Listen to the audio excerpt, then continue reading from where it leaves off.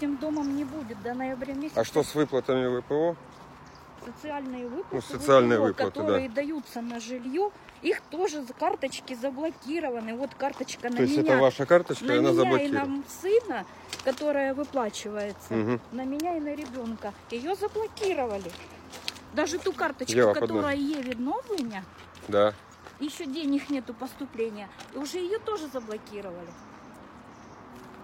Пришлось звонить в банк, идти в исполнительную службу и говорить, на каких основаниях это все заблокировано. Они говорят, коммунальные службы просят, чтобы выплатили деньги.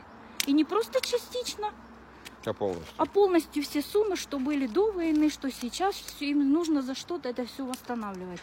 И то, что там карточки социальные выплаты платятся на меня и на ребенка, на жилье оно дается, где нам нужно жить, за что-то жить и за что-то платить, хотя бы ту часть, где мы живем. Они сказали, это нас не интересует. И детские их блокируют. Все. У меня у дочки и внуку 5 месяцев. Тоже заблокировали детскую карточку. Вы Это здесь ужас. прописаны, все четверо, всем четверым все заблокировали. А дочка до войны в 2021 выписалась, и у нее заблокировали детскую и вообще все карточки.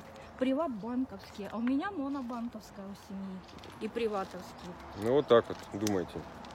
Думайте. Что вам рассказывают? И кто вам Коммунальные рассказывает? службы говорят, А что вы дальше с домом верьте. до ноября делать никто ничего делать не будет. До ноября с домом ничего делать не Никто будут? ничего делать Так там не же ж будет. потом морозы пойдут. Они не знают даже, что с ним вообще будут. Сейчас попытаемся прорваться.